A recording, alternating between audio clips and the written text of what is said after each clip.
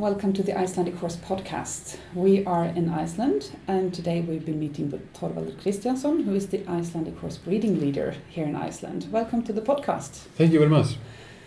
How would you describe yourself? Who is Þorvaldur? I'm working in Iceland, as you say, as a breeding leader, and also as a breeding judge.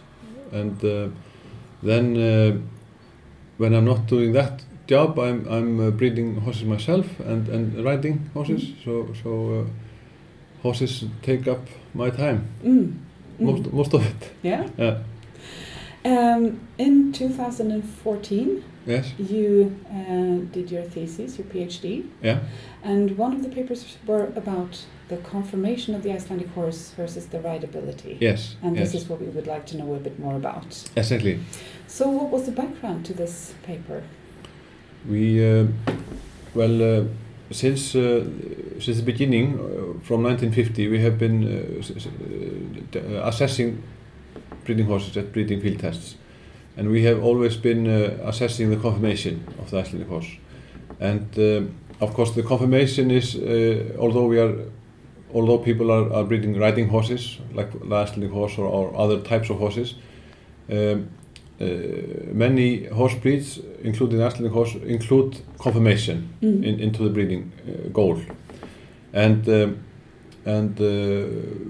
idea is, of course, to try to breed a healthy and durable horse, and also to breed a conformation that is functional, that helps us in breeding horses that have natural gaiting ability.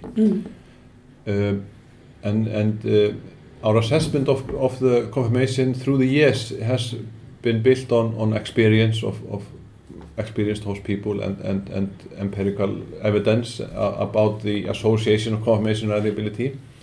But we wanted to strengthen our knowledge about what kind of body format or conformation is advantageous with regards to riding ability or gaiting ability.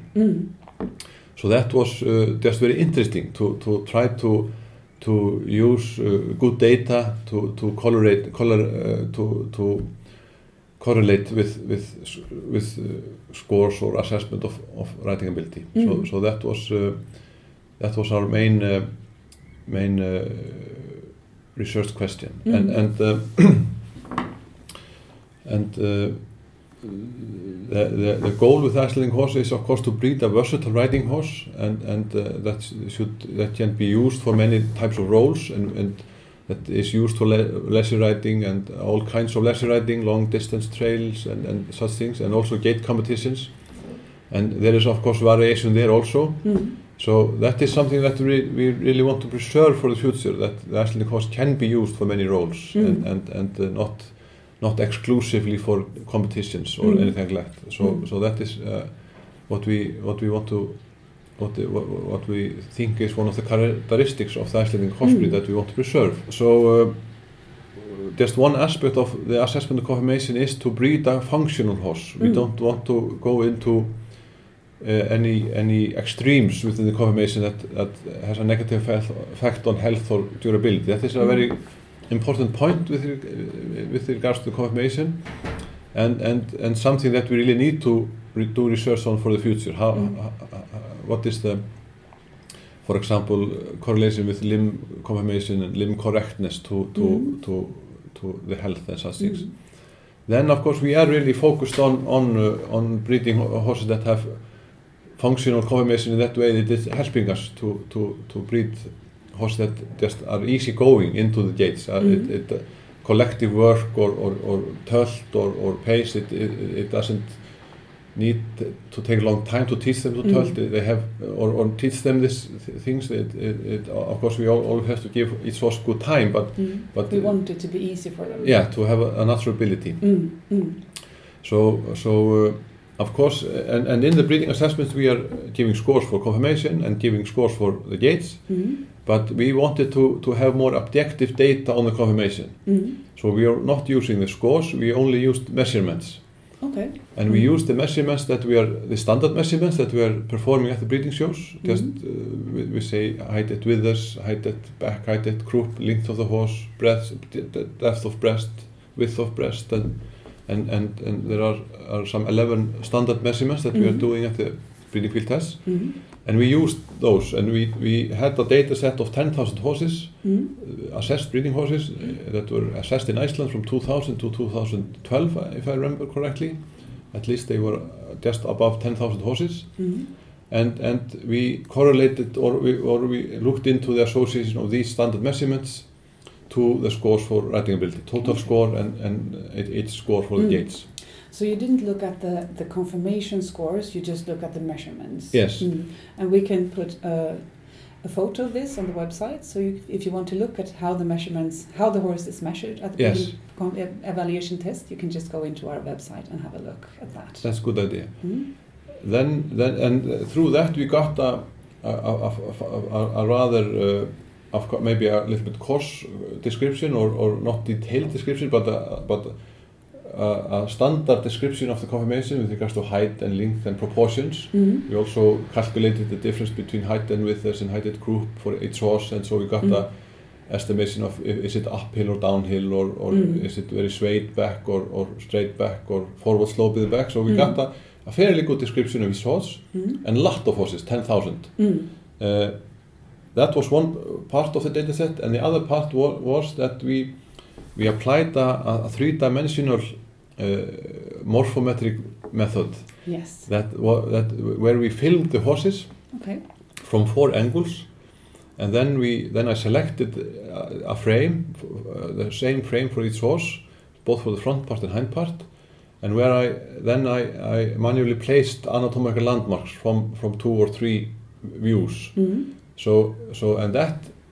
that gave us a really detailed description of the conformation. You can also put that on pictures of that on the website. Perfect. And that gave us really detailed description of length of bones, angles, for example the shoulder joint or elbow joint, and so lengths of bones, angles, inclinations in the conformation and proportions. So that gave us a really detailed information.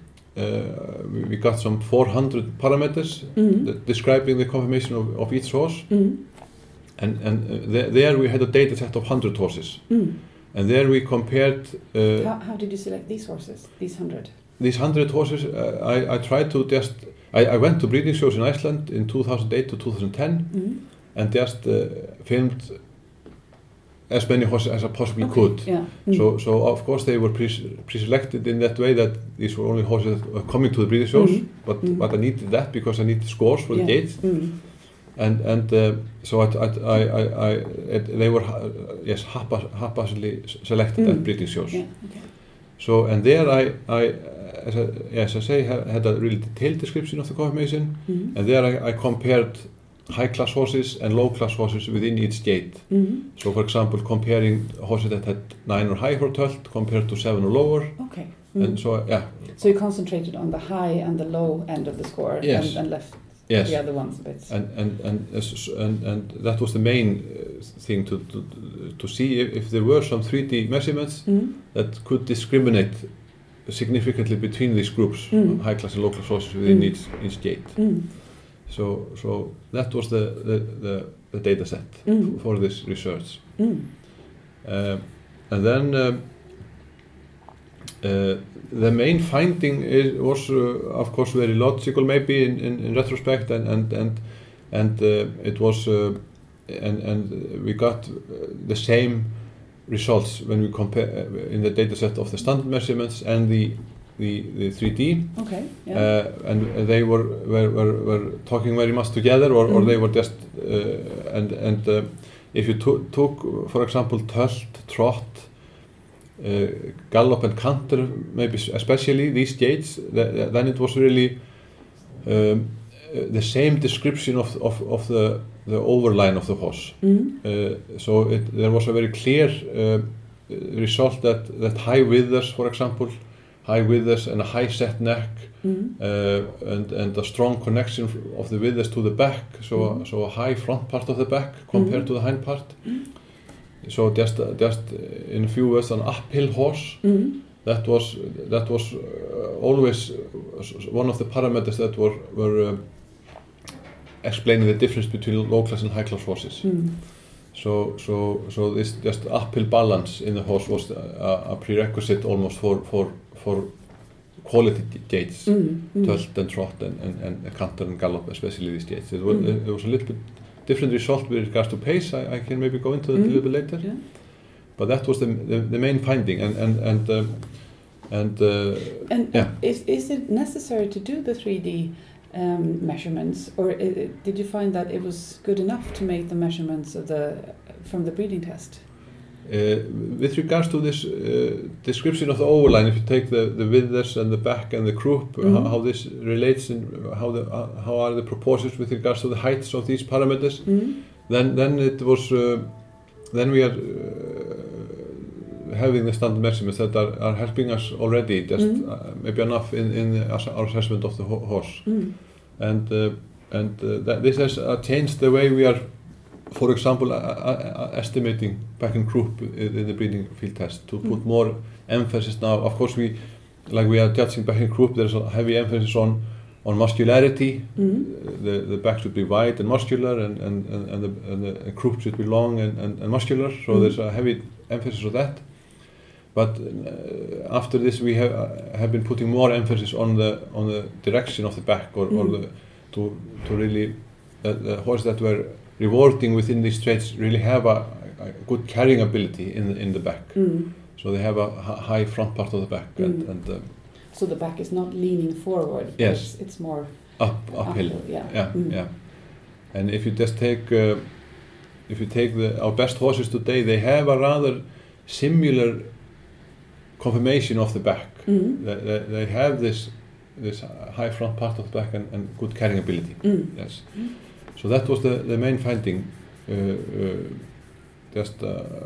with regards to these gaits. Then there were other 3D measurements that were discriminating between low class and high class horses, especially maybe with regards to limb, the conformation of the limb, telling us that horses with very short and upright pastern, for example, that had a negative effect on tölting and trotting ability.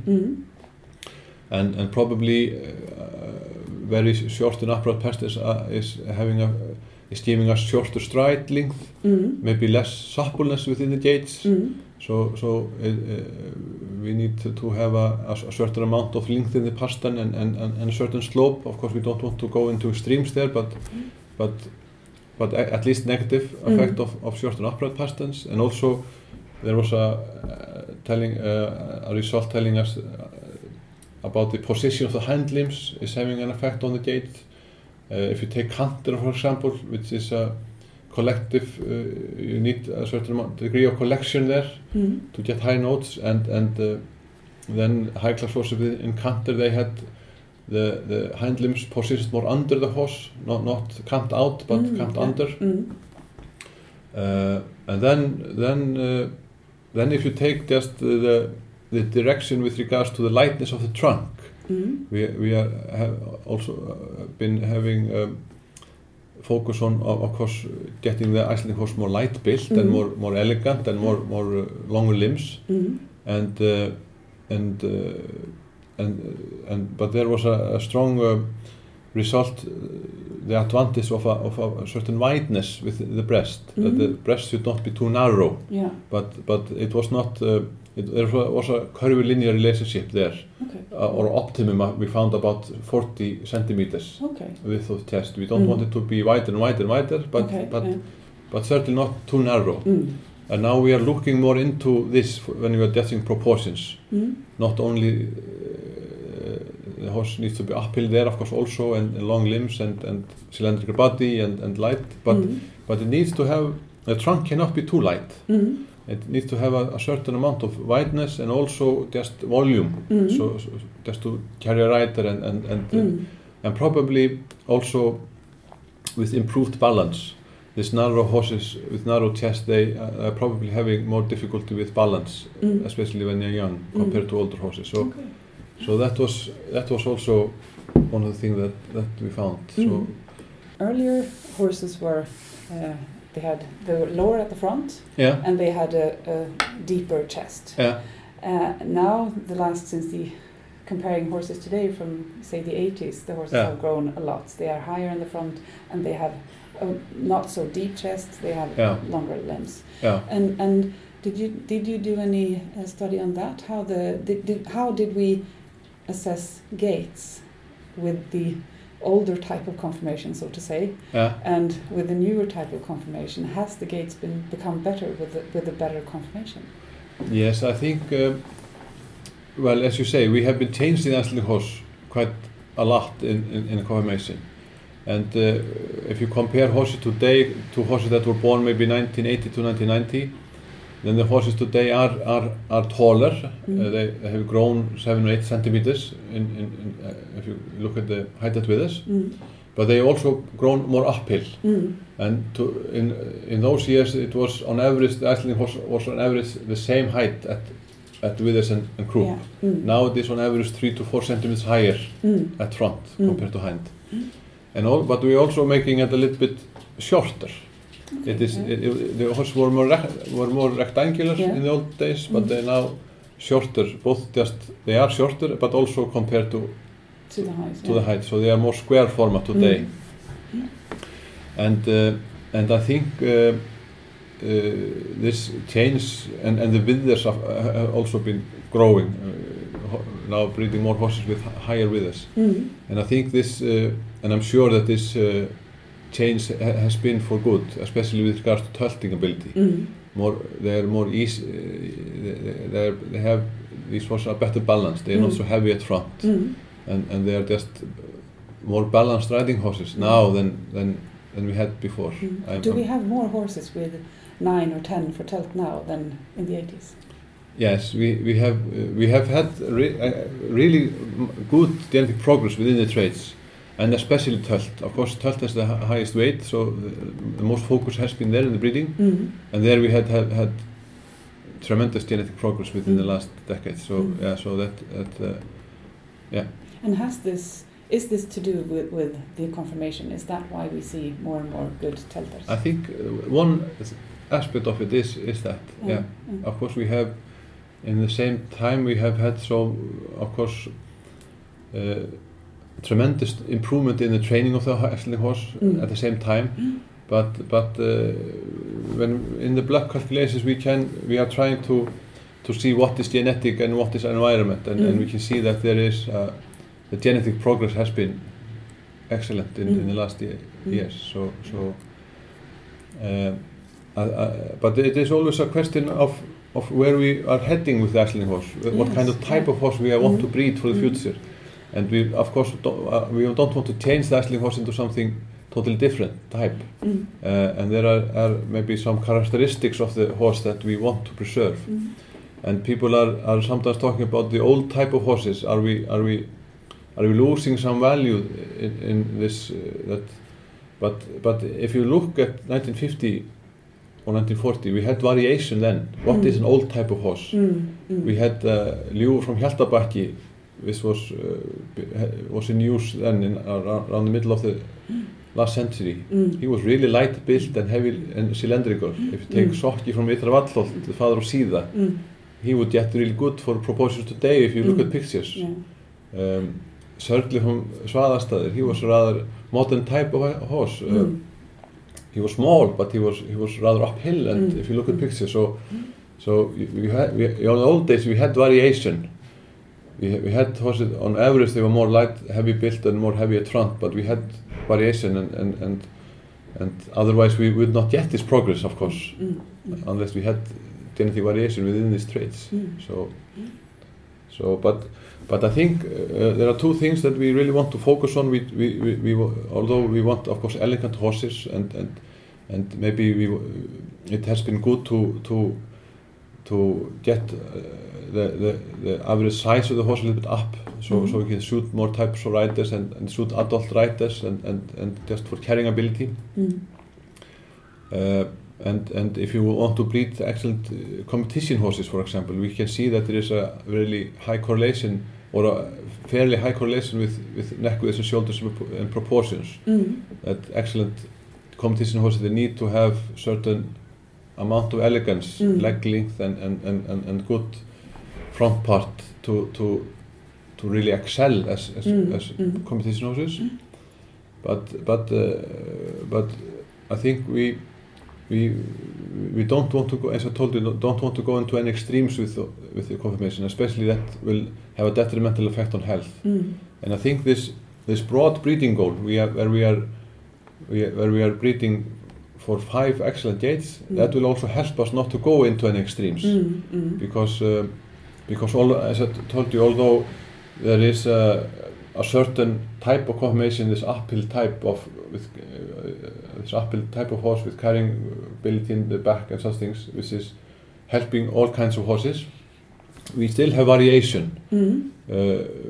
For pace, we don't want the horse to be so uphill, and we want it to be longer body format compared to tult. And also in trot we need a longer body format compared to tult, and so there is a little bit variation what is ideal in the different traits. And so the ideal conformation for a 4-gaiter isn't the same as the ideal conformation for a 5-gaiter. No, there is a little bit difference there, and the difference is with regards to body format. On average, the 5-gaiters are having a longer body format. They are not as uphill as the 5-gaiters, and the pasterns are not as long and sloping as in the 4-gaiters. So there is some difference there.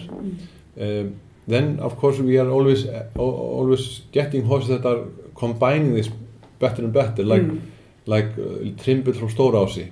He has really an uphill and light movements and good tult, 9 for tult. Then he has 10 for pace, and he has a really uphill horse. There's 8 centimeter difference between Withers and Croup. But then again, he has really good carrying ability in the back. So we can combine it for the future, but not to go into any extremes. That is really important. So we have always a functional horse that can function for many years. Of course, that we really want to do that. Of course. When you had finished this paper, did you feel that you were finished, or did it raise any more questions? No, I did not think I was finished. There is much more to be done, and it raised a lot of interesting more questions. Tell us a bit about that. Well, for example, with regards to maybe one aspect that would be really interesting too is to look more into the correctness of limbs, and that was one of the things we were proposing to do. That to go into more depth there, to study better. If you take the correctness of limbs and limb position, both from the front and from in profile, to study more what effect it is having on just the movement of the limbs, and also with regards to cross-firing, is there some conformation of the limbs that is more dangerous with regards to cross-firing than others, and then we need, I think, to relate this more to data from the veterinarians, and that is one of the projects that we want to do in Worldfinger now for the future, to make Worldfinger a simpler tool for veterinarians to use and gather data, so that we get data to maybe use in the breeding work in the future from veterinarians, and to correlate that, for example, with what type of limb conformation we should reward at the breeding shows. That is interesting. Yeah. So we haven't seen the end of this yet. No. There's always progress to be made. Yeah. There's always progress to be made, and this is an endless source of interesting research questions asking the horse, and also it is just interesting per se to know more about him, And I think also we have a moral obligation just using horses. We don't need to use horses, but we want it, and it gives us happiness, and so we have also moral obligation to know as much as possible about this horse, how to handle him, how to breed him, and how to take care of him. So there's a moral obligation also, and then also just also I think there's a marketing value in research, because I think people want to go to horse breeds where there is done some research and more knowledge is being gathered than to use a horse where you know less, and so I think there's just many aspects or phases or valuable aspects of doing research. It is valuable in many ways. Yeah. And to have a horse with a nice conformation that has a lightness in the gaits, that is something that is good for everyone. Yes. If you're a leisure rider or if you're a top rider. Yes. Everyone wants those traits. Yes. It's very good if you're riding over mountains or on a oval track. You always want this self-carriage and lightness and suppleness in the horses, and that just gives you pleasure as a rider, and where you can just be one with your horse, although you're wherever you are. Yeah. Exactly. This is so interesting. Thank you very much for telling us. Thank you very much for having me, and good trip around Iceland. Thank you.